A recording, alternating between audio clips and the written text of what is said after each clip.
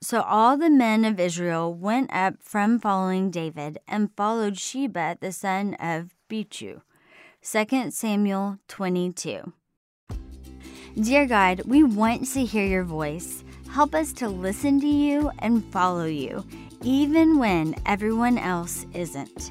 Teach us to do the right thing, even if it means we're alone. Your way is not always easy, but it's always worth it. We love you and trust you, Lord. In Jesus' name I pray, amen. Thank you for praying with us today.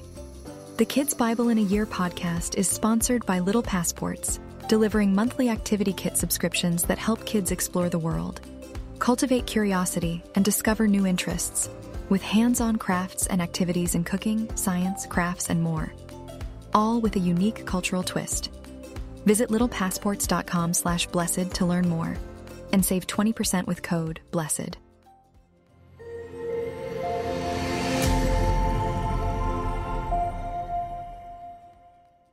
David returns to Jerusalem. In our last story, David's servants defeated Israel, and Absalom was stabbed by Joab. Joab then confronts David's attitude. In this story, David will return to Jerusalem, and the kingdom will be restored to him, but Sheba will lead Israel away, as inspired by 2 Samuel. Hello, friends. It's Julia Sadler, and I'm glad you've joined me for the Kids Bible in a Year podcast. Should you go with the flow of everything your friends are doing, or sometimes are you supposed to do the opposite? That's the lesson in today's story. Let's listen together and see what happens when David returns to Jerusalem. The whole population was beginning to complain to their leaders about the confusing nature of David. He had time and time again saved them from their enemies, and now he is taking his sweet time before he returns to Jerusalem. So David sends word to the elders of Judah to welcome him back. He even sends word to some of Absalom's troops and commander to come back, that he wasn't mad at them. As he did this, he captured all of the hearts in Judah. As he began his trip back to the palace, he was greeted by people cheering and clapping, one of which happened to be Shimei, the relative of Saul. But this time, Shimei wasn't talking bad about David and hurling rocks, but rather this time was apologizing and praising David. The next greeter is Mephibosheth, who claimed that all of the things Ziba had said about him were false, and that he had been left there. Not wanting to investigate any further, David quickly instructed to just split up the property and money between the two of them. Another man came out to send off David, and his name was Barzillai, an old man who took care of David the entire time he was in Mahanaim. Although Barzillai couldn't go with David, he sent his servant Kimham along with him. As more and more people were coming back and putting their faith back in David, another rebellion breaks out. This time, this rebellion is led by a man named Sheba. Sheba blows his trumpet to get all of the Israelites to follow him and get out of Jerusalem. Wow. Will things ever settle down for the nation of Israel? As today's story opens, Absalom is dead and David is king again. Or is he? Well, not exactly. All the craziness confused the Israelites about what to do next. Not to mention, David didn't want to force his way back as king, so he had an idea. He made one of Absalom's men king, hoping the Israelites would all come together again and be on the same side. But before returning to Jerusalem, David hoped the people would want him back. He hoped God's people would support and follow him again. And not just some of them, all of them. And that's just what happened.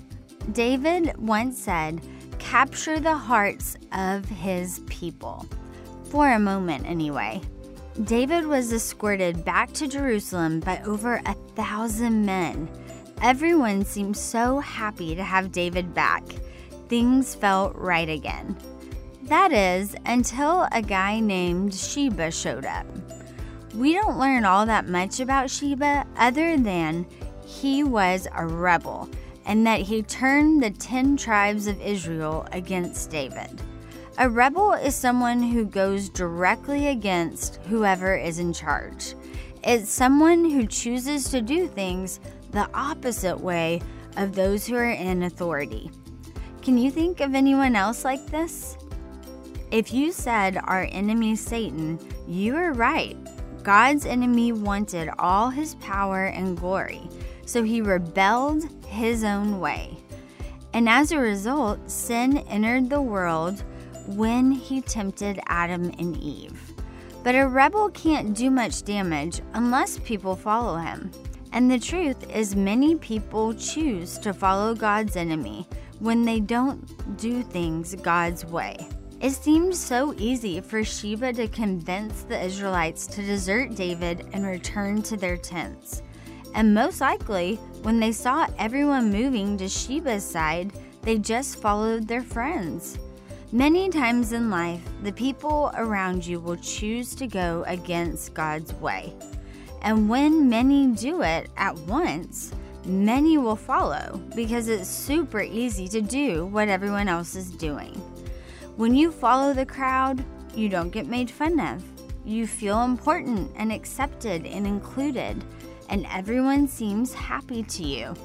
But God included a very important piece of information in this passage. The Bible says that the men of Judah chose to stay with David. Even though all the Israelites were going one way, Judah remained loyal to their king. Have you ever watched fish swimming under the water? Usually they're swimming in one direction in which the water flows. It's called going downstream. In life, swimming along with the current and going with the flow is easy. It doesn't take much thought, and it sure doesn't take much courage. But at some point, something will happen in which in your heart, you'll know you need to go against the flow. You need to start swimming against the current. The high road can be lonely, but it's always worth it. And there are always other people who are trying to follow God too. So pray for friends. Ask God for friends who will help you do the right thing and that can help you stay on track. That just means when everyone else is doing something that's not right, even when it's everyone else or it seems like it, you can still go God's way. Jesus gave us a great picture of what this means when he talked in Matthew 7 about two kinds of gates, wide and narrow. He said the wide gate is so big and easy to go through. He said that the wide gate is big and easy to get through. He said that everyone goes that way, but unfortunately, it leads to destruction. It leads to hell. Jesus said instead, enter through the narrow or small gate.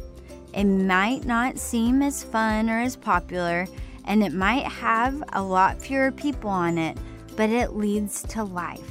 It leads to heaven. That's all for today. Thanks for listening, and be sure to come back next time to hear about what happened when David got very hungry and God got very quiet. Let's say it out loud. 1, 2, 3. The Bible is the best story ever told. It's God's story to you, and it's all true. Love our podcast? Subscribe for the latest episodes and help kids and parents explore God's Word with Kids Bible in a Year. Thanks for listening to Pray.com's Kids Bible in a Year. For more inspiring stories and wisdom to last a lifetime, download the Pray.com app for free today.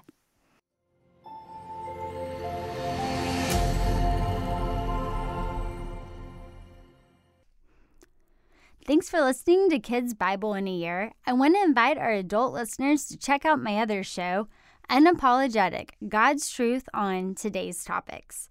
It's unfiltered, important, inspiring, and we have awesome conversations and amazing guests such as Candace Cameron Bray, Vice President Mike Pence, Dr. Robert Jeffress, Shannon Bream, Maddie Pruitt, and so many others. We are helping you have conversations that empower you to have bold faith in a broken world. You'll be excited, inspired, and encouraged in your faith as you check out Unapologetic. Remember that you can tune in wherever you get your podcasts and on pray.com.